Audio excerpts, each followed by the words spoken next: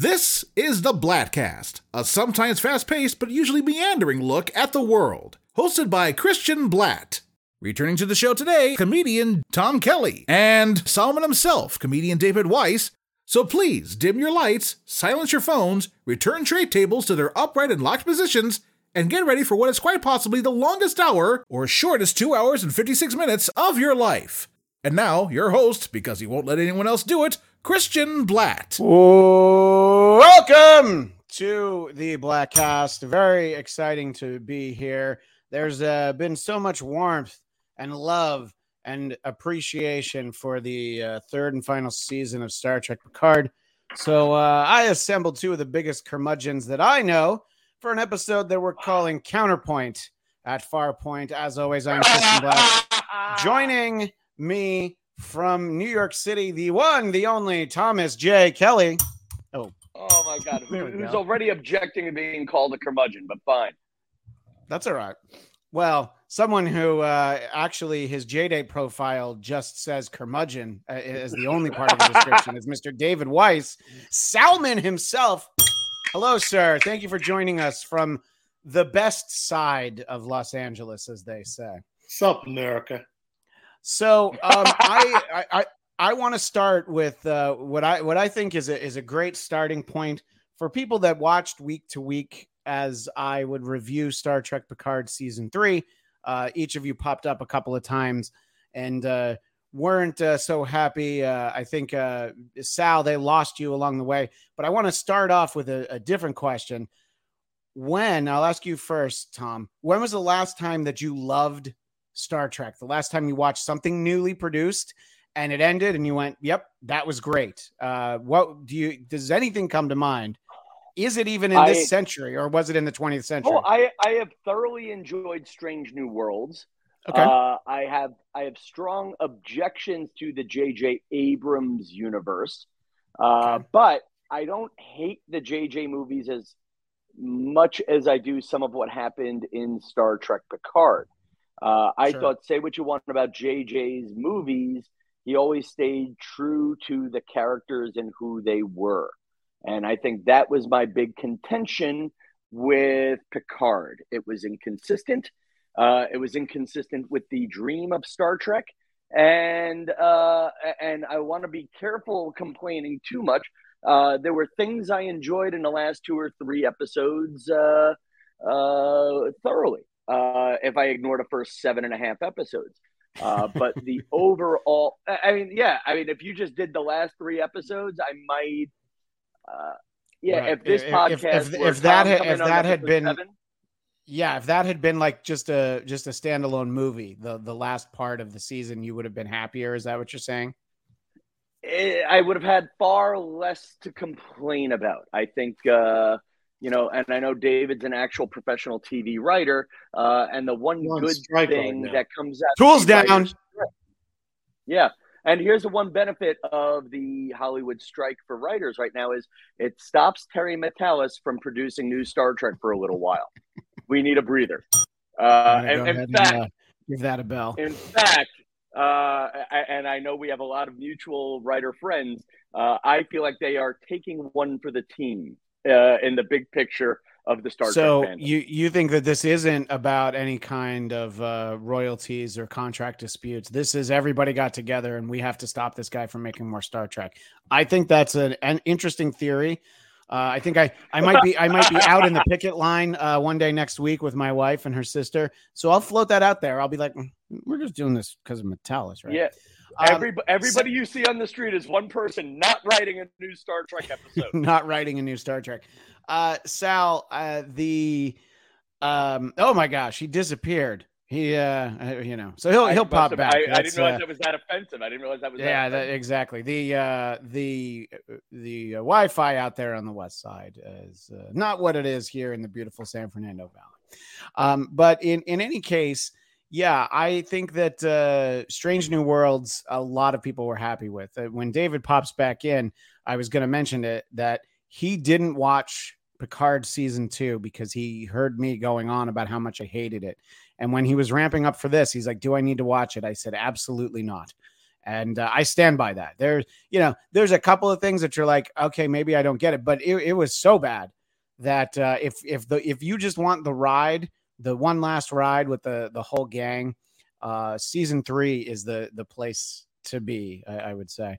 But that's just and I'll even say, listen, if you're new to Star Trek Picard, if you're coming into this podcast saying, should I watch Star Trek Picard? One, the best and most magical moments that all the fans were craving are given away on TikTok. My For You page. Are we allowed to do spoilers? Do we have to say spoiler alert? No, yeah. So what we'll do now, here's the thing.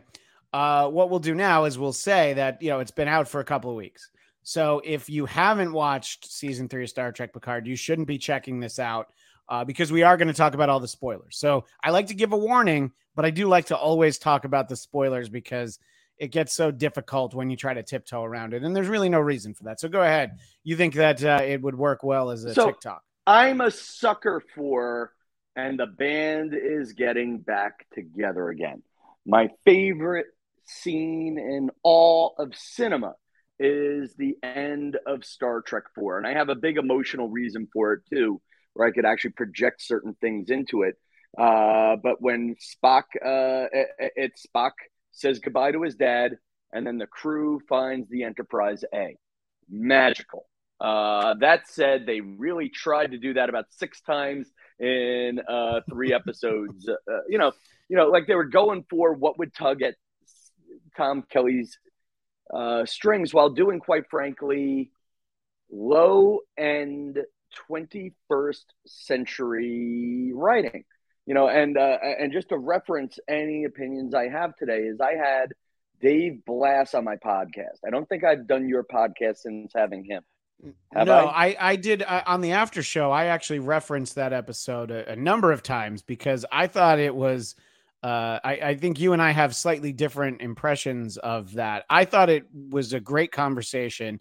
I think it was great that he took the time to talk to somebody who was just, in his view, mouthing off on Twitter about how he didn't like it. And to me, the best moment was he just point blank asks you, what is it that you didn't like about it? And then, you were able to provide what it is.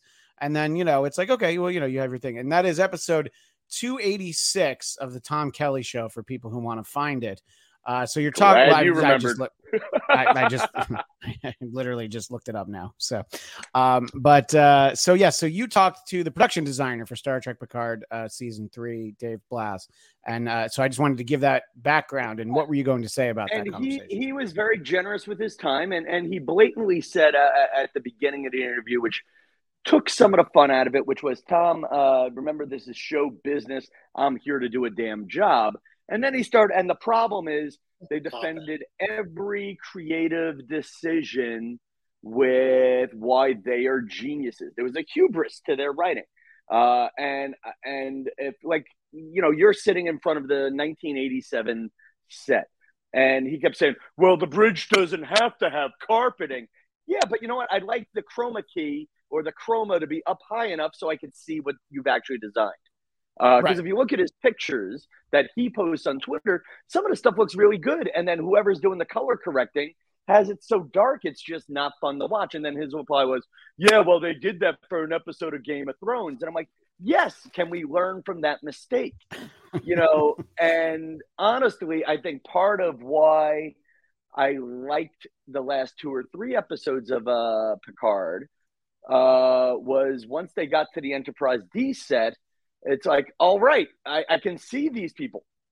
I can see the show now. It's silly. Right. It looks like the show. Were trying, the 20, and again, what was missing with Picard compared to Strange New Worlds is they made the 25th century a brooding century nobody wants to live in with the look, which is not the Gene Roddenberry vision. That was their art direction. And then I also argue with, again, and I think this is going to come out of the strike in a way. I'm going to sound anti-writer, but I'm not for our friends because they are good writers. But there's a lot of crap out there. There's a lot of crappy writers working out there right now. And a lot of them were working on Star Trek Picard. I made this argument to Dave Blass, and he twisted it. I would love to be I said I would love to approve each script. And what I really wanted to say was, you know what, I should have been the continuity director, because they would say one thing and then they'd say something else a minute later. Like there was a line on the last episode, Data, even my daughter can't fly through this mess. And I want to say, really? The daughter they called Crash LaForge in episode 2? That's the reputation you're pushing? Yeah. You know, it's not even referencing itself well. And these are the people who saw it. You know, basically what they're doing is they're throwing shit out there and they're saying we should like it. And honestly, if you watch Star Trek with less enthusiasm than with what I do, it's fine if you watch it as a TikTok or a scene. But Data, even my daughter can't fly through there. Frakes, Riker was making fun of her, calling her Crash LaForge for a good 5-minute scene. And then I think a lot of it was, the character of Jack Riker was just unappealing from the beginning. Jack Crusher. Jack Crusher. Could be Jack Picard, Crusher. But he wears the name Crusher as a badge of honor. Yeah. Well, let me loop our friend Mr. Weiss in here. Yeah. So a new laptop, I think that might be the way to go. But just make sure you clean out all your cookies before you get rid of the old one. So the thing that I wanted to mention, I had mentioned that you skipped season 2 of Picard based on my very negative reaction to it, and I stand by that decision because of how just awful it was. But I have the same question for you that I asked Tom. Sure. What do you think? What was the last time that you watched something that was Star Trek, an episode, a movie, or whatever, and you're like, that was really well done. That was great. I thought the first season of Discovery was really well done. I liked the second season of Discovery, and a lot less then. But that big part of that, I think, was Anson Mount as Captain Pike. I think that elevated that. The Mirror Universe, Emperor Giorgio. I think that season was good. And my line about Discovery at that time was I would say I'd call it the best show on TV, except of course it's not on TV because it was on something called CBS All Access back then. Somehow people can wrap their heads around Paramount Plus in general. Well, let's talk about season 3 as a whole for a few minutes here, but then we'll really get into how it ended. So, David, you and I talked a few times as the season was unfolding, and I think for the most part, at least early on, you seemed to be happy with it. Is that a relatively accurate description of how you felt about it? Initially, I think I was satisfied with it. I was never super happy. I have a lot of problems with the writing, as Tom was saying. My biggest criticism of what they did was, and it's not entirely the fault of the people, that are actually doing it, because they've received direction from up above that. Yeah, I mean, let me just interject. Obviously, there's expectations from the studio. Kurtzman and Orsi are producers on everything now. Sure. So you are getting input. And so you can put a lot of the blame on, the guy who was the showrunner. You can put blame on the writers, but we don't know, and we probably never will know what it was like. Here's what we have to get out of this season. You have to work within this parameter. You have to do this, do that. Well, so I think that's something that's definitely worth mentioning. That's a good one. I think they were hamstrung by those kinds of directives. And not only that, I'm going to use the word undisciplined, creatively undisciplined, because, and this is something that I usually put into my writing, is just because you can doesn't mean you should. And there are a lot of choices that they made. Granted, Tom is right about inconsistencies, but if you took Jack Crusher out of that show, don't you have like the same show with the Borg? And, there's a lot of stuff that they cram in. Yeah. Because they want something, they needed to leave it open-ended. But, I really thought the right choice for me would have been, I thought Picard was going to die. Yeah, I thought there was going to be some kind of sacrifice. He's going to sacrifice himself so that his son can live. And there would be, that kind of coming together. But not only did that not happen, but afterwards, Patrick Stewart was on the internet saying, yeah, if they need me, I'll come back. And that's just kind of like. Yeah, and meanwhile, a gentleman in a long flowing black robe with a scythe is at the door. Yeah, right. Sir Patrick is like, 1 moment. I'm writing a blog making fun of James Corden. I'll be right with you, whomever might be there. That was so disappointing to me. The idea that he could do more. Yeah, just the idea that, you go through all this. Oh, it's the final season. The last time we're bullshit. They're just going to, like I said before, milk the cow. Doesn't mean you should, but they're going to wring this out. Yeah. The very last drop of Star Trek blood. And that's not what Gene Roddenberry had in mind. No, and let's remember we live in a world where the rock band The Who went on a farewell tour in 1982. And that might surprise you. Some people in our audience may not have been born yet. And maybe your parents or even grandparents went and saw The Who because they still play to this day. So, yes, there's farewell tours, finales.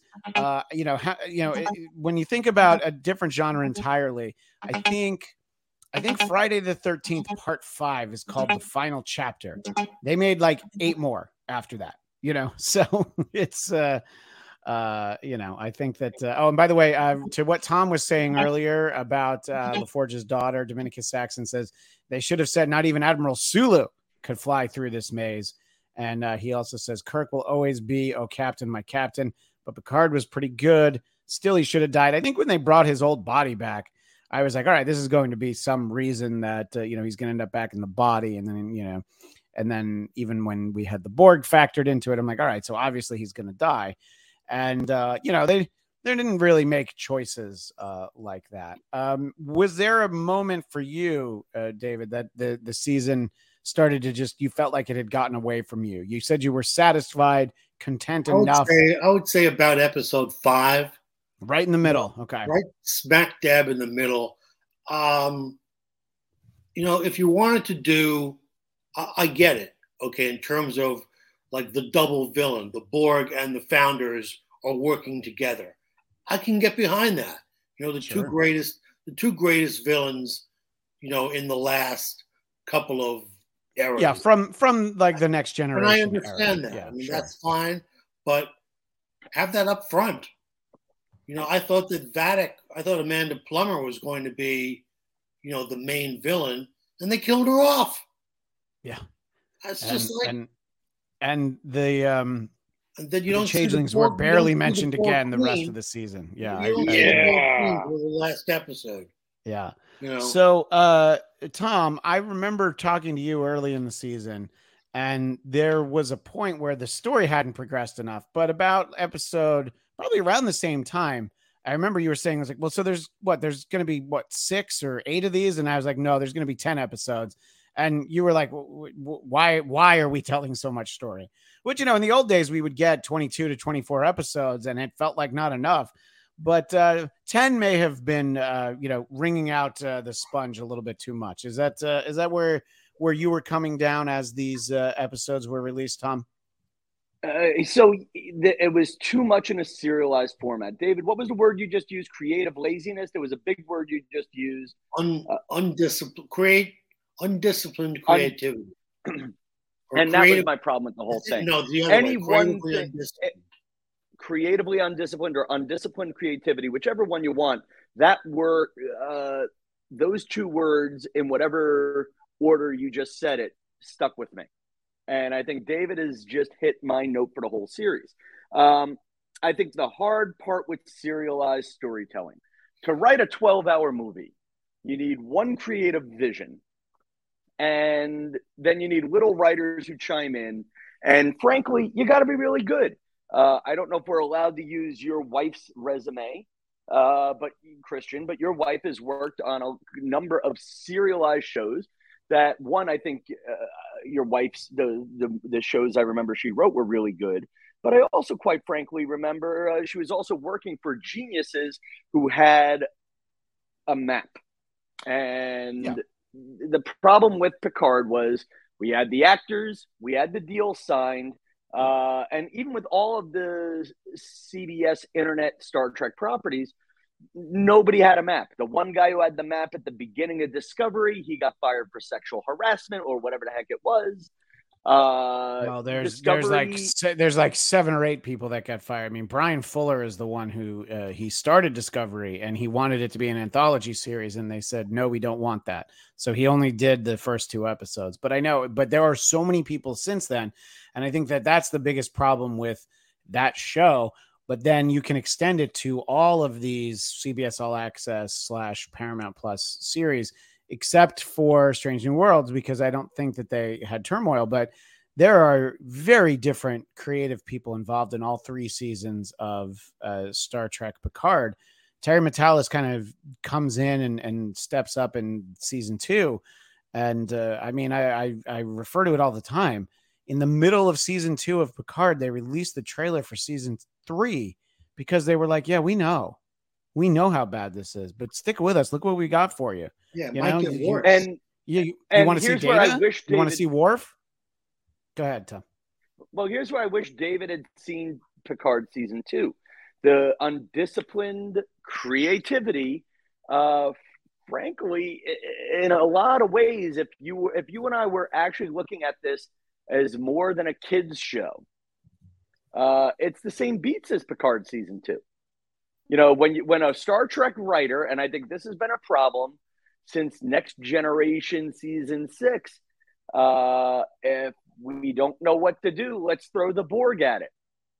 You know, and I think that was the big problem with Voyager, is they did so much Borg stuff that it was just getting boring. I mean, part of the joy of the Borg was the mystery of it.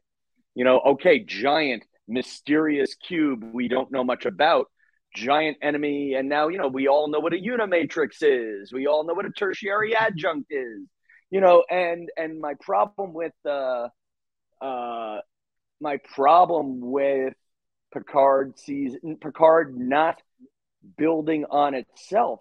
You're telling me we have a giant robotic bad guy race and nobody's making a phone call to the good guy race we had in the last thing. And even at the end of season 2 of Picard, when the Borg took over all of the starships and now we're networking them.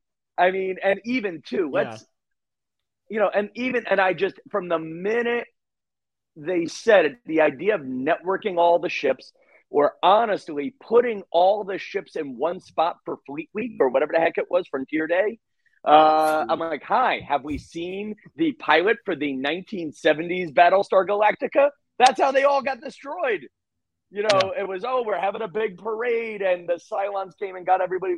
I mean, it's just, you know, even in, it's just, it was written, at times it's written for children, and then they throw in enough fucks in her. They're like, we're a grown-up show. I'm like, no, well, not really. Game of Thrones was a deep show.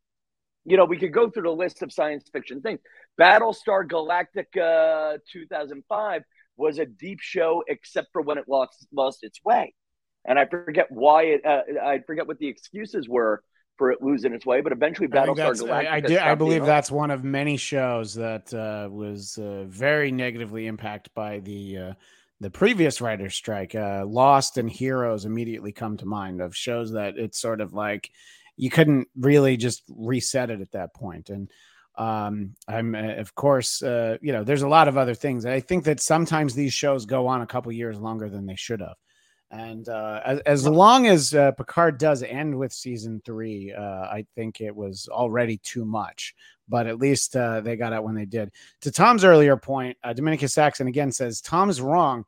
They had a map, but it was for MapQuest. So maybe they should have updated it, I think is what Mr. Saxon. I get what he's saying. You know what? I appreciate the punchline, though I disagree with the facts. MapQuest is a great resource, friend, and you should be trying it. Well, go alternative. Also, Sal, we could have made it an LA 90s reference. The map was a Thomas guide. I still have one. Yeah, which I never had one. I moved here right after that, and I did use MapQuest a lot. Wow, all right. Yeah. Yeah, exactly. It's like driving. I used to put, when I first moved here, quick aside, I would put the Thomas guide on the steering wheel and do that. It didn't help. Yeah. No, I used to do the same thing with Hustler, but what made the Thomas guide, and not to diverge for a second, but since you brought it up, what made a Thomas guide different from a map? It was like a phone book. I've seen them. I knew people who had them, and you could just refer to like, okay, I'm on this part of Coldwater Canyon. Let me figure out where I can go. There's a boulder in the street. I got to go a different way. I don't even know how to do that. So you would go, and there's a really detailed map. So a map is great for freeway driving, or even just to get to point A to point B, but just driving around. I mean, if you were a production assistant in Los Angeles at that time, you needed to have it because you were dropping scripts off at actors' houses, and you had to make sure that the right producer had her IUD in her desk, and if she had forgotten it, you had to go back and get it. I won't say who that story is about, but it is true. But anyway, that's neither here nor there. Yeah. What were high points for you, Tom? It seems like, because we've talked generally since the season ended, but I knew we were going to do this show, so we didn't really talk that much about it. We were too busy having In and Out at Midnight and other adventures. Well, I was saying, I actually saw you in person, and I could tell you were resisting because you wanted to save my save it for the air. That's what Regis and Kathy Lee used to always say, and everything that's good for Regis and Kathy Lee is good for me. So first, what's good? And I could watch it on mute. I could watch it on mute, and I might have enjoyed the first 3/4 of the season on mute better. It's fun to see a Star Trek ship. It's fun to see Starfleet. It's fun to see our actors. It's fun to see the old actors together again. It really was. I think it was, I think the problem was the writing and how they tried to fill the empty 20 years. I would have enjoyed so much more Beverly being an admiral than a random medical frontierswoman in an old ship. Like, that never made sense. And you know how I know that wasn't yeah, and well, we're going crazy. You know how I know that plot didn't work? Because we tried it with 7 of 9, where it actually kind of worked. I hate to say it. Oh yeah, no, she was way more interesting as like whatever those Rangers were, and then when she was in Starfleet, the idea, like her character in season 2, I was like, okay, I can buy into this. But yeah, her as a button-down Starfleet officer, I was like, nah, I'm not feeling this. Yeah, and that's my whole issue with the ending, which I know you're going to get to. And again, there's something to be said about the love of the characters, whether or not they did the right things with the characters or where I wanted them to go. I thought they put Geordie LaForge exactly where I wanted him to be, a high-ranking officer working on the nostalgia and future of Starfleet. Got it. And an occasional fill-in host on Jeopardy. You make jokes, but I still think he could save Jeopardy. But put that on the side. He would have been the best. He would have absolutely been the best one. And then put Aaron Rodgers over and Reading Rainbow just for fun. Come on. Let's just play musical chairs with all the shows. You know what? I would have loved that until I heard Aaron Rodgers' vax policies. That actually, 2019, Tom loves that map you just laid out. That said, hang on. I'm now getting nostalgic about Aaron Rodgers hosting Reading Rainbow. Well, no, look, Aaron Rodgers plays in New Jersey now, so his policies are going to be embraced like a big plate of scrapple with a side of pork roll. So, but anyway, okay. go ahead, finish your thought, Tom. I like the ship. I like the ships. I liked seeing Star Trek. I liked that it was going until I actually watched it. I think they were lazy with where I wanted the characters to be. Crusher as a medical random ranger never worked for me. The idea that I don't think Beverly would have hidden a son from Jean-Luc Picard or anybody. I just don't think that that character flaw never worked with me. You loved them enough to work with them. Your 20 years of friendship, blah, blah, blah, married, not married. That just never worked for me the way they wrote it out. Jack Crusher, a 60-year-old man playing 20, doesn't work for me.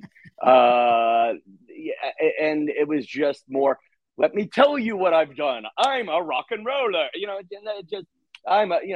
Jack Crusher just never worked for me. Worf as a secret agent, I thought was a waste of what had been set up for him, but fine. I actually thought Raffi was done moderately well, mainly because there was not as much with her too.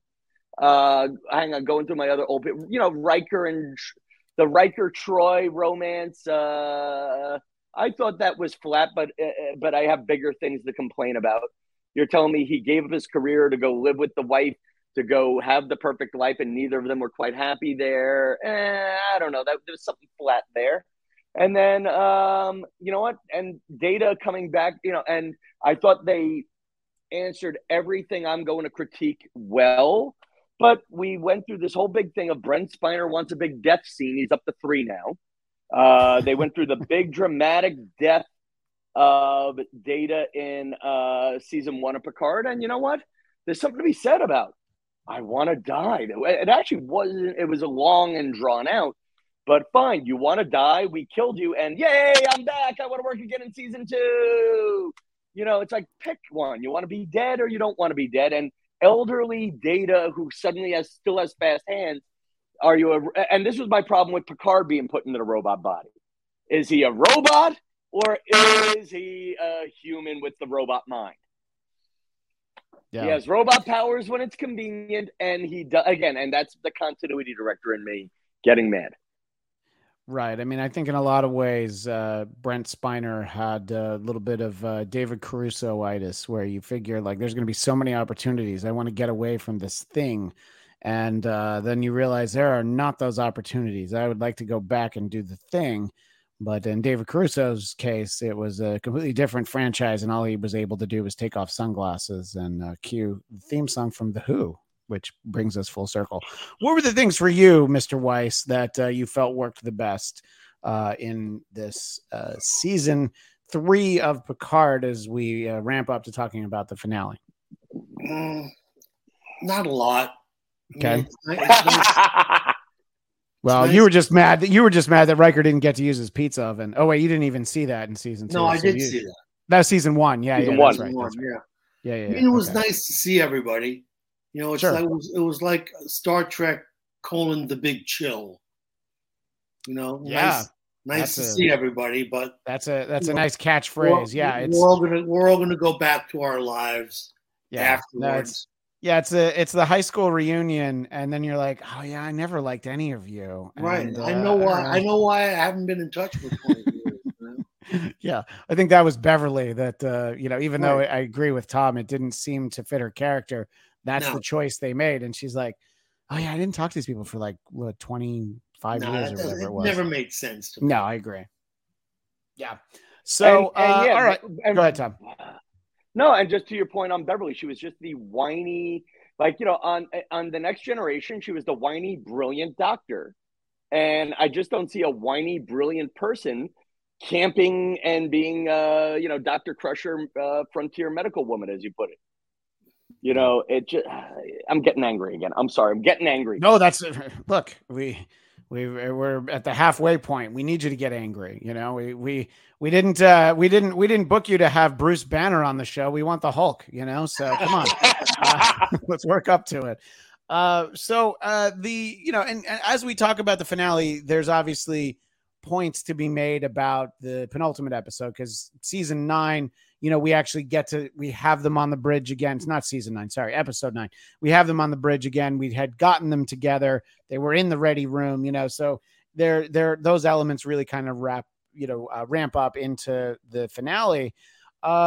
As the finale was going along, I personally felt like, this is very fan servicey, but I am a fan and I'm enjoying being serviced, as I so often do. Thank you for laughing at that. And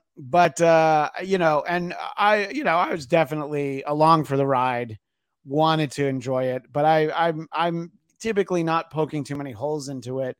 But as you watched the finale, and we can include episode 9 because there are some key moments in there, what were your thoughts, Tom? Was there any moment where you're like, all right, you're about the same age I was. So we were like 18, I think, when the show ended. And, there were a couple movies after that. But so if like 25-year-old Tom could be told like, well, you will see them again in a show, but it might not be very good. Personally, I'll take it. But what did you think as you watched it? Did you think like, yeah, me in my 20s would have been okay with this? I am ashamed to say this, but I'm fine. It happened. I don't want to, I'm not, again, I love it on TikTok. I'll love it in clips, but I watched the whole, whereas when Next Generation went to Netflix, I watched it all again. Maybe not intensely, but I pressed play. I would let it go. It'd be background TV. This will not be background TV again for me. I will not watch this a second time. Will I watch the last episode or two? Maybe. But again, it's the lazy, undisciplined creativity. This was essentially beat for beat, almost the end of Picard season 2, just done better with better lit bridge set. It's right.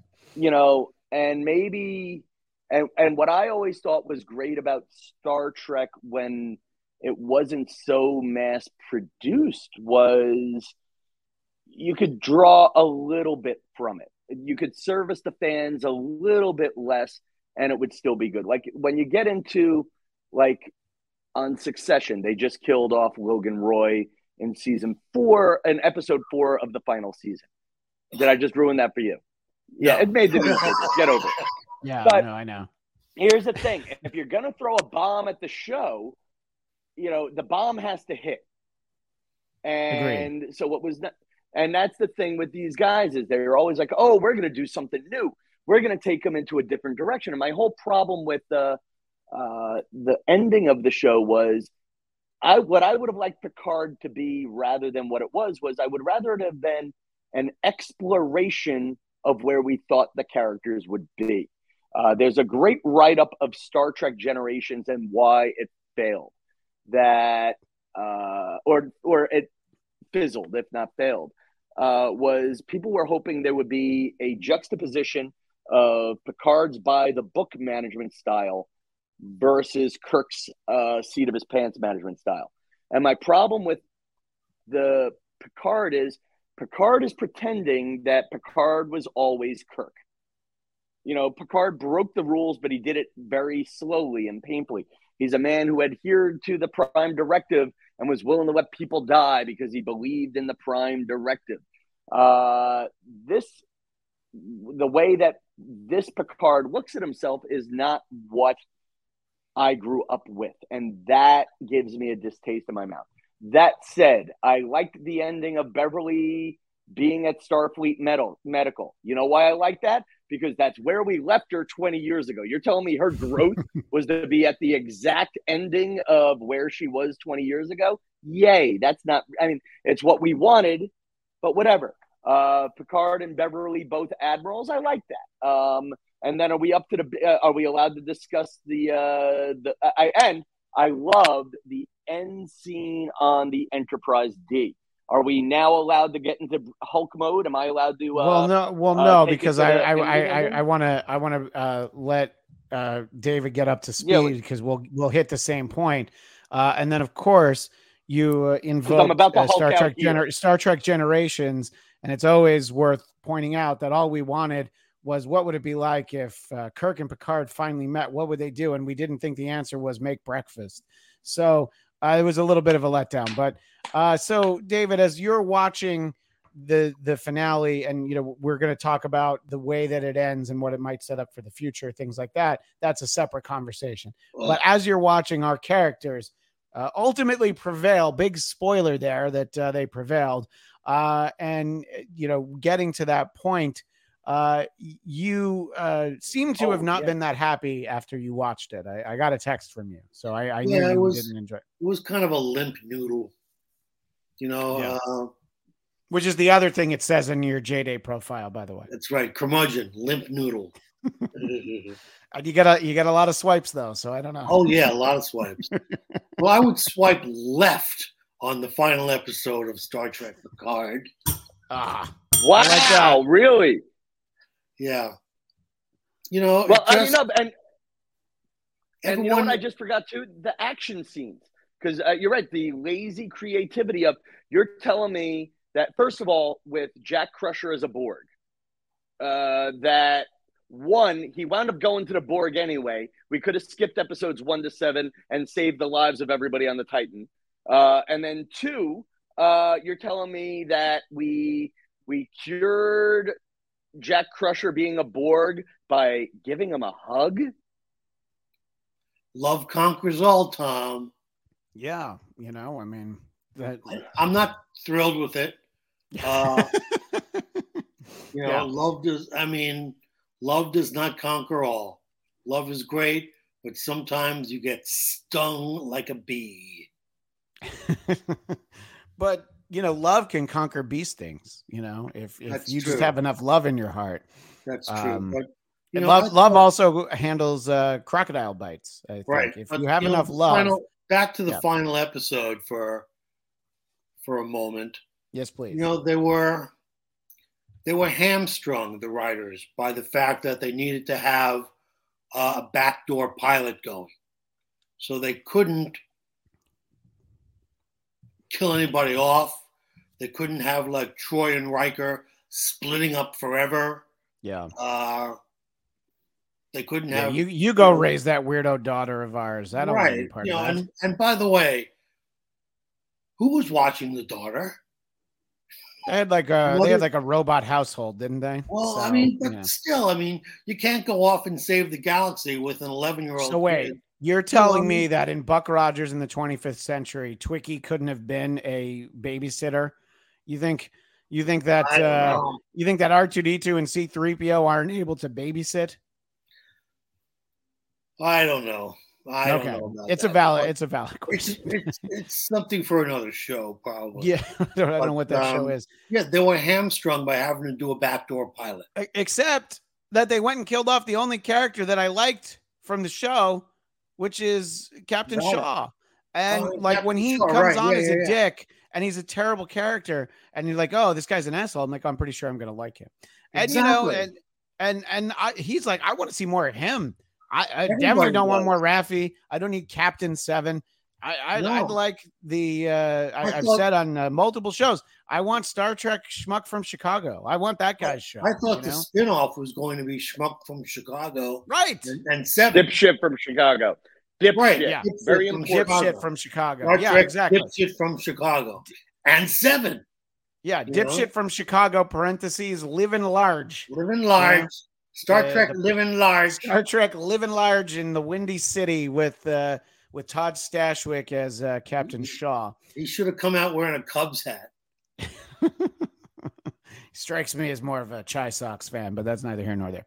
I think that, Tom, I think that the common ground that we all probably have is, Terry Matalas has talked about wanting to do something that he calls Star Trek Legacy, because we introduced these children characters, including Jack Crusher. Right. And we've got Tula Forges. This Star Trek Muppet Babies. Why do we need this? Yeah, well, I think that the Star Trek Muppet Babies is the original Starfleet Academy show that they were going to do, where it was Young Bones and Young Kirk. They have a different Starfleet Academy show too. Right. But in general, the Muppet Babies format usually works. Think about Flintstone Kids, think about all the show. I've been developing for 40 years Lil Honeymooners, where where Jackie Gleason drives a little cartoon bus. And, when Alice gets a little mouthy, he just hits her in the face with a frying pan. But I don't know if this is the place to share that. So perhaps we should get back on topic. Also, we're on strike, Christian. You can't pitch anything. That's a great point. All right. So I'll strike that from the record. I feel like Tom was going to say something and then thought better of it. No, I'm enjoying being with you two right now. There's nothing I could have said to tag that other than, yeah, you guys are funny. That's it. I'm sorry. Hey, we're not on strike from being funny. That's a full-time job too, All right. So now back. Yeah, go ahead, Tom. Even too, we haven't even talked. I mean, so the Star Trek Legacy, we could put this on the side that there's about 6 Star Trek shows. And I think the problem with this chunk of Paramount Star Trek that will not be included when we look back on this as the golden age of Star Trek or the golden age of television is I think right now, what are the standards for success? I mean, are enough people paying for Paramount Plus to watch this? Is that it? Is it generating enough headlines? This is it. The one standard. Yeah, but how many? Yeah, but for real, the money bag. I agree.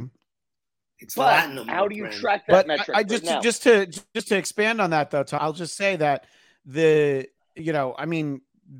streaming service, now called Paramount Plus, it was CBS All Access, was built on the idea that Star Trek fans will pay to keep a series of, as long as you have a number of Star Trek series throughout the year, they'll pay for it. And then you build on top of that. So basically we're who they took for granted.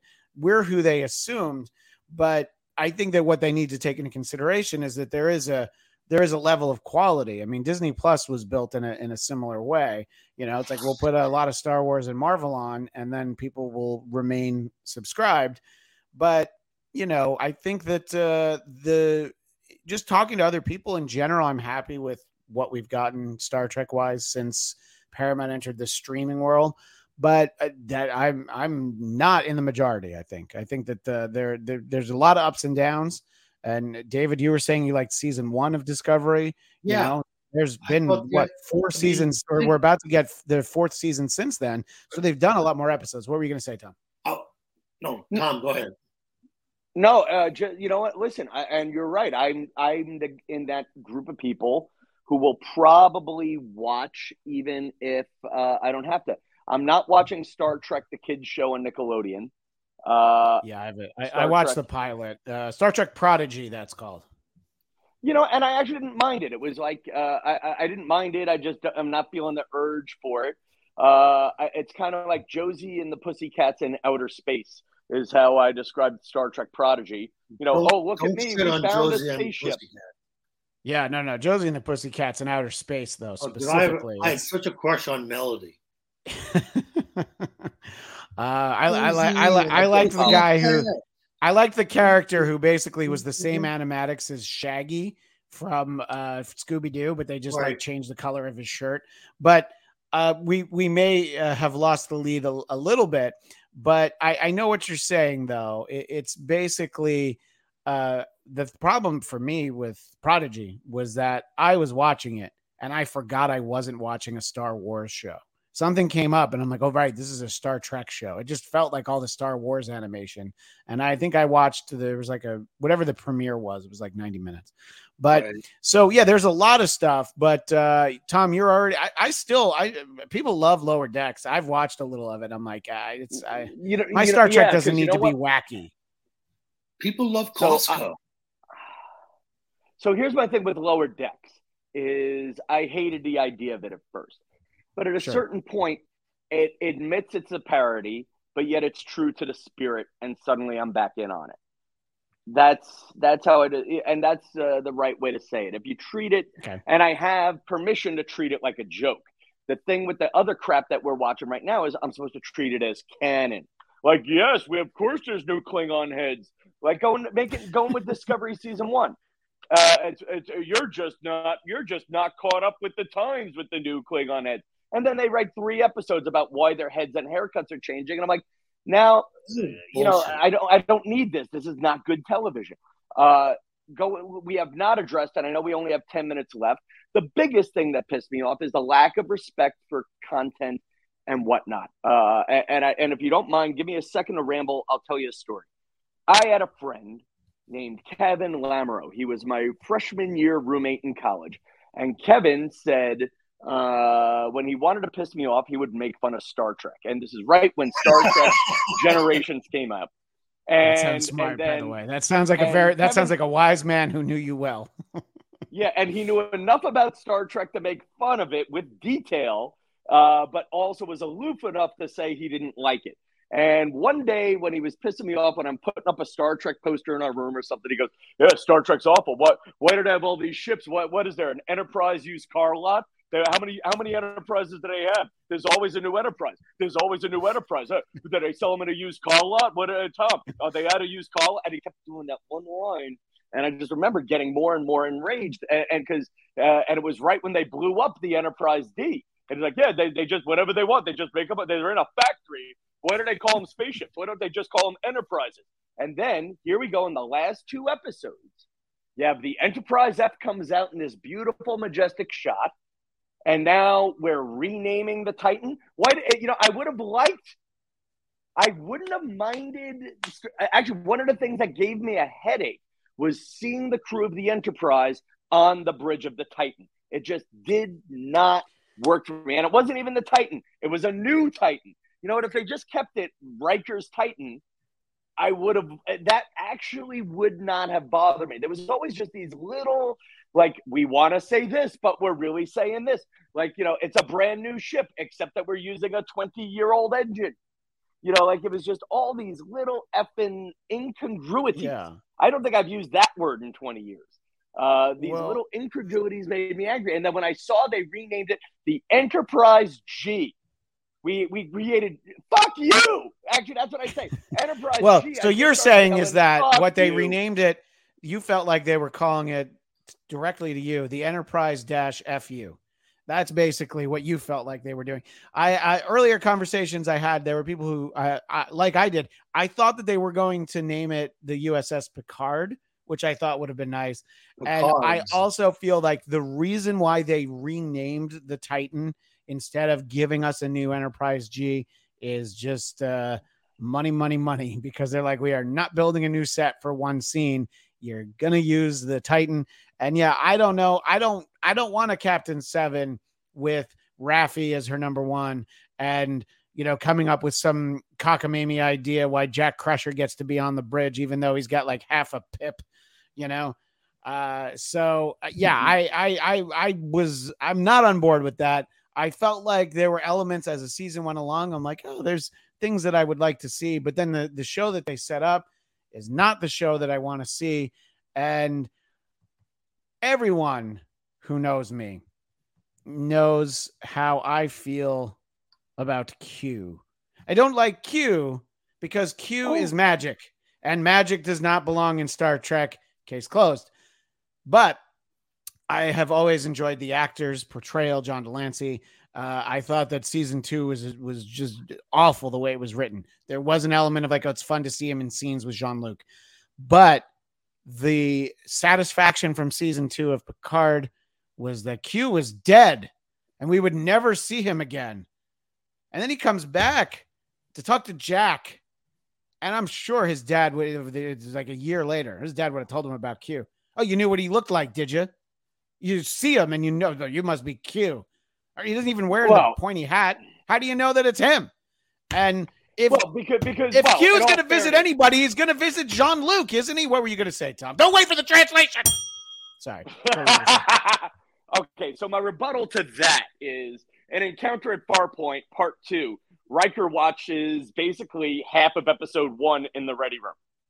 Yeah. Okay, so that's rebuttal 1. Rebuttal 2 is maybe the mom mentioned stories 2 over 20 years, fine. But here is what drove me nuts about that moment is I thought, again, season 2 was a cesspool of Picard. But that last scene with Q dying, and again, some of this is me editing dialogue in my imagination, but I thought the Q death scene was meaningful. It was fine. All right, whatever. I was trying to teach you one last lesson to deal with your mom's grief. I would have loved that whole plot line if it were in 1 hour, not in eight fair. or whatever it was. Yeah, but they definitely, you want to talk about squeezing out the chamois. Yes, I agree. Yeah, they tried. I get what they were trying for. Mental illness is real. Oh shit! Hang on. Hang on. You guys still there? There we go. Yeah, we're here. Tom has another podcast starting right now, so he's trying to do both shows. Hang on. Let me hit do not disturb on that. Sorry, do not disturb. See, yeah, that's all right. While you're doing that, from across the pond, Craig Robinson checking in from the UK. I feel a stressed Eric situation on here. Loving the rants. This is what we were building to over the last 54 minutes. Yes, go ahead, Tom. So, God damn it! And now, fuck it. Why is my phone hooked up to my laptop? That's another. It's a great question. It is a great question. But I hit. All right. So back to you. Let me see if turning the phone off will stop the call. There's only one solution, Tom. You're going to have to throw your phone out the window. Go ahead. So here's my thing. Okay. Good enough. Now, we'll take it. All right. Finish your thought, Tom. So here's my thing about that end scene. They undisciplined creativity. They undid the only thing I liked about Picard season 2, which was a meaningful death scene. We could argue about what it ramped up to, but it was great acting. And now he's back because we're supposed to like it. I mean, again, it just, thank God for the writer's strike. And don't get me started on the whole Guinan's bar. You're telling me that we're all recreating a bar we never saw in 20 years of content, except for arguably the worst season of Picard. Why did we keep going back to that? Is it because we put so much money into the set that? Well, did you like how they referenced Guinan starting to give us the eye, but Whoopi was nowhere on set? So we're to believe that the character is there in the bar, but we don't actually see her. She must be a pain to work with if they didn't put her in for one scene. Well, no, I don't think it's that. She doesn't. Tom has worked with her and has very nice things to say about her. But she doesn't fly, right? She drives cross country. Isn't that? Oh, she's over that. I bet you. Okay. I think it's. I don't want to read into. I don't want to create the illusion that I have inside information I do not have. But she's a joy to work with, and she loves Star Trek. And to her credit, made a big deal about getting the cast of Picard onto The View. So she helped promote also made sure to introduce you to Leonard Nimoy on the set of The View during the show. Actually, Leonard Nimoy just on the set. Yeah. And she introduced me to Patrick Stewart, who every time I bash Picard, I feel a little bit bad about. Which, by the way, that clip of you meeting Leonard Nimoy is also featured in episode 286 of the Tom Kelly Show, which features your interview with Dave Blass, the production designer of Star Trek Picard. And I have promoted that more than I plug my own podcast. I plug that episode of the Tom Kelly Show. There are many good episodes of the Tom Kelly Show. Most of them have me on it, but there's ones without me that are also good. I wanted to give David. Okay, finish up your thought, but I want to give David a chance to kind of. I want David to talk because I was sidetracked. I apologize, David. No, but by the way, can I just say how much I love doing the show with David and you? No, because David airs. Listen, your other guests are great, but there's something about David that makes me feel a little bit smarter about being on the Bladtcast with him. Well, there's a reason why he became known as the Dark Prince on the old Dennis Miller show, and he even had his own theme song. So the way that this all winds down, any thoughts you have that we didn't cover on the end of the episode proper are fine, but the feeling like this is a backdoor pilot, which is also something that it says on your J-Date profile. J-Date profile says backdoor pilot. Curmudgeon. I forget the other one already. So limp noodle. Pilot. Yeah. Which, there's nothing that makes for more of a limp noodle than being a backdoor pilot. Over to you, David. What do you got? Let's see. What did you think about the way that it ended, including the end scenes? Again, it had to be, they were hamstrung. and I'm on this, but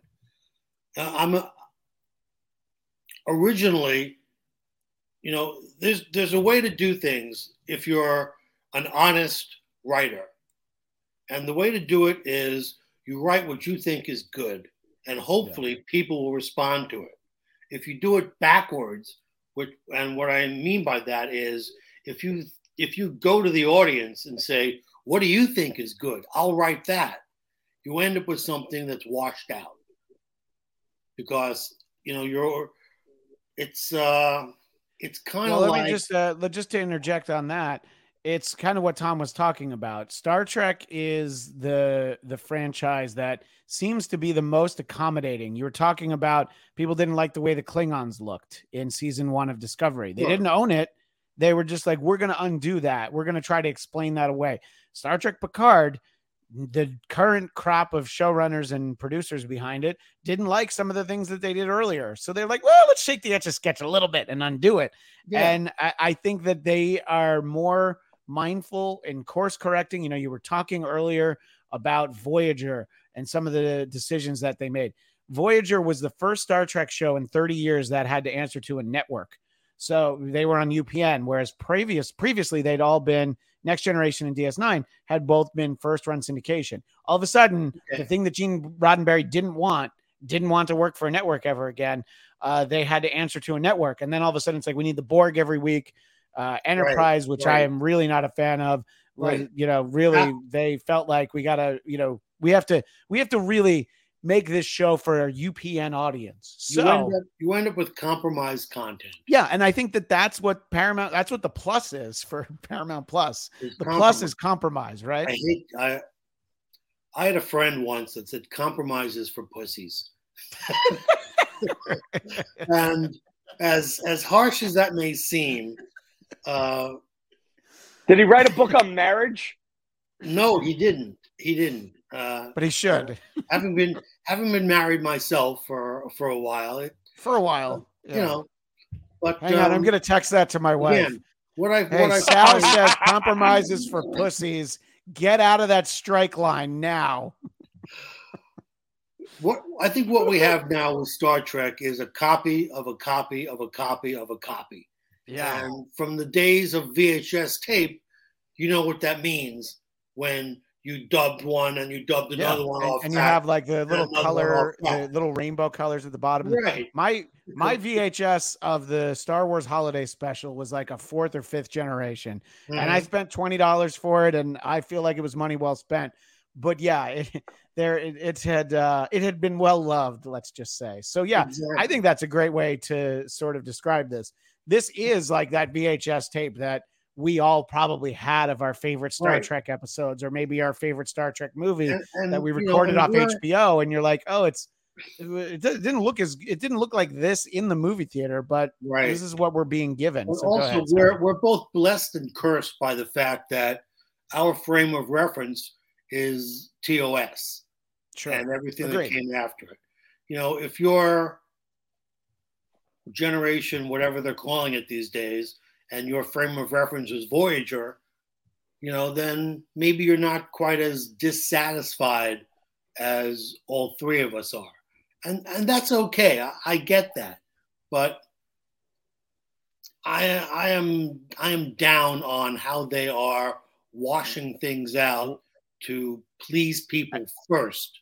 And I think you just go ahead. Sorry. Not taking any creative chances, making real dramatic choices rather than just getting on your knees and taking care of business.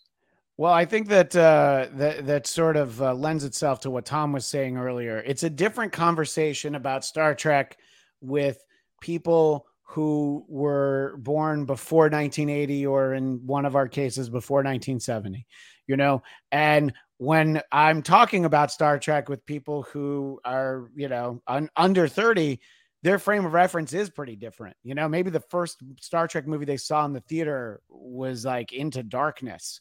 Yeah, right. I really like the first J.J. Abrams movie. That second movie might be good, but the like MacGuffin that Benedict Cumberbatch wasn't Khan until they told you he was Khan. I was like, well, that's just stupid. You know, like you should have told us he was Khan if he's going to be. Right. You know, he couldn't look less like Ricardo Montalban. I would not buy fine Corinthian leather from Benedict Cumberbatch, but I don't think that's the point we're trying to make. What was your point, David? Sorry. No. My point is that, and from going forward, like, what do we have to expect? More washed out dishwater. You know, we're not going to get something. Are you watching Strange New Worlds, David? I am. Yeah, I had to nag you for an entire baseball season. I'm like, have you watched it yet? And you're like, no, there's too much baseball on. But I know you did finally watch it, and in general, you liked it, right? You were pretty happy. I like it, but again, there's going to be, this season I want to really knuckle down and see if they're making choices that are just like pandering. As the three of us are talking, I realize if there is any one episode of Star Trek Strange New World Season 2 that I hate and I think is really bad, I'm going to talk to the two of you and the two of you only.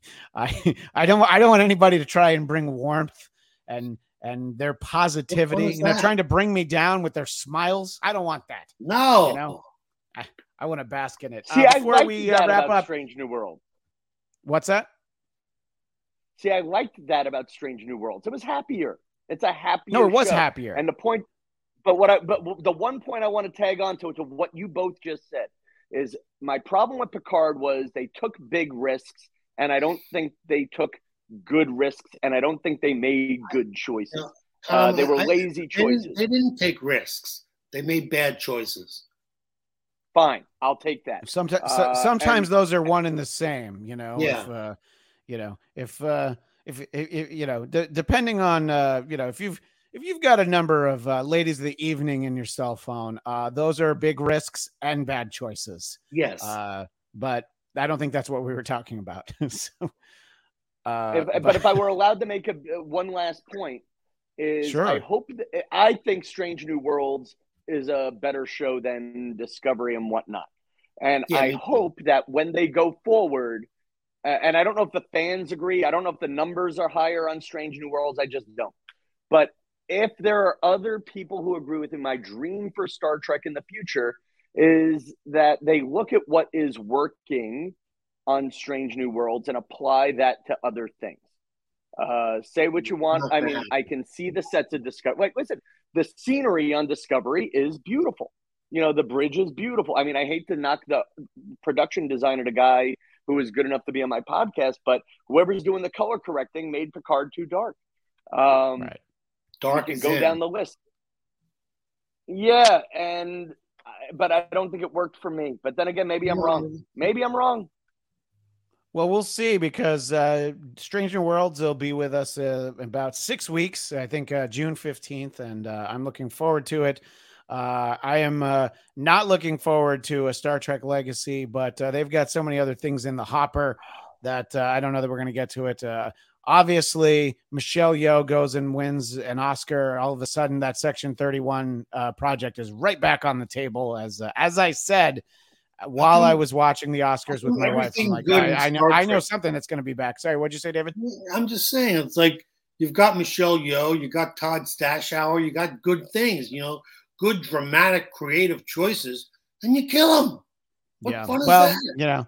They figured out a way to have her, and if they were to bring back Captain Shaw, it'd probably be a Mirror Universe Shaw. And what I've said before is that the Mirror Universe Shaw would actually be this really friendly, nice, likable guy. Like, the gruff exterior, it just doesn't have. He's the one guy where the Mirror Universe version is actually like really cuddly. Captain Ward Cleaver. What were you going to say, Tom, for our final thought before we get our plugs in? I heard one random stray interview line that the future of Paramount Plus and Star Trek might be more short form, beginning and ending stuff. Like Section 31, they were talking about, instead of making it a series, make it a 2 or 3 part film. That way, when Michelle Yeoh ups her contract ante, they can do something else. I don't know. I hope that they look at something else that's working. I think more short form stuff is better. So that way they're not destroying my childhood, And again, I don't think they have the creative integrity to go 12 episodes on something. We've now seen that 2 or 3 times. I honestly like the Discovery when they did the Mirror Universe and the Pike universe or the Pike episodes. Those were really two blocks of 6. Whatever it is. You're right. Yeah. I think 12 episodes for one Star Trek plot. As a man who loves Star Trek, I have yet to see anybody do well with that.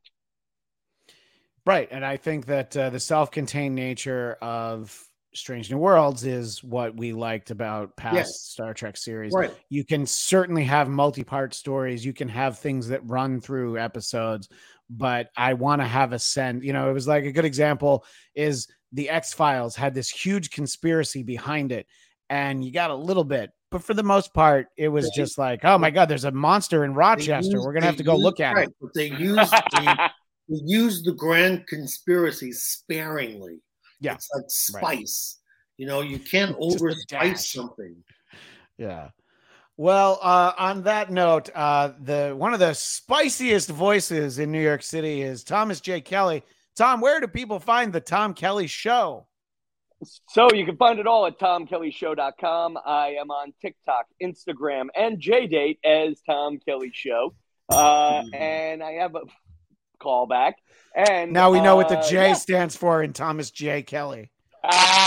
Thomas J. Date Kelly.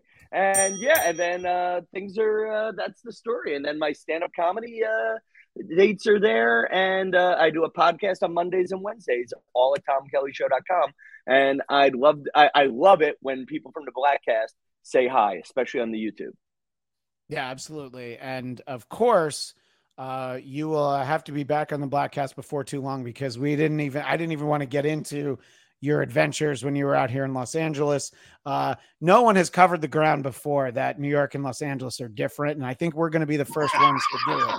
The final comment I wanted to bring in earlier from Dominicus Saxon, they should have had a CGI Q as being young again. That would make his line about being immortal make more sense. But the true wisdom from Dominicus Saxon, never compromise, even in the face of Armageddon. Salman, David Weiss, where do people find you apart from kicking around on the west side of Los Angeles? Well, in your aspiration to become a beach bum. Yes, they can find me on the beach. As you can see, I'm working on my tan. They can find me on Twitter still at DWise Comedy. I'm unverified, but it's me. Also on the Insta at DWise Comedy. That's good. I'm glad you switched the Instagram so that it's uniform now. Yes. So very smart, good branding. And as always, I can be found at Christian DMZ. Please subscribe to the Bladtcast, subscribe to our YouTube channel, subscribe to the audio version of the podcast. We've had a good chunk of Star Trek Picard talk the last couple of episodes. When next the audio version finds its way to you, it'll be our first, possibly one big triple stuffed episode, reviews of Guardians of the Galaxy Volume 3. So look for that. And I'm on Twitter and Instagram at Christian DMZ. That's all the time we have for now, but we will see you next time on the Bladtcast. Thank you for listening to the Bladtcast. Don't forget to subscribe to our YouTube channel, The Bladtcast. That's BLADTCAST. You can also subscribe to the audio version wherever podcasts are found. Like the Bladtcast on Facebook, follow at Bladtcast on Twitter and Instagram, and of course, the man responsible for what you just heard is on Twitter and Instagram at ChristianDMZ. I'm Farad Muhammad, and if you want me to voice your podcast intro, you can find me at Twitter and Instagram at FARDMUHAMMAD. We will see you next time on the Bladtcast. Well, this has been the Bladtcast. I am your host. You can find me at Christian DMZ. Jeff Duray, not on Twitter. The Bladtcast. Welcome to the stream. Who are you? One of the best podcasts you can ever see, the Bladtcast. Whoop-de-doo, we're watching it. We got no Wi-Fi. We can't hear a thing, but we love it. Go watch the Bladtcast with me and Carl. It was a great show. Who was the guest that got Cardiff to do the mommy drinkers thing? Oh, I don't remember. Christian Blatt. Christian Blatt. Are you ready to play? To catch an alien? Christian? That's me. Who I've never heard of before.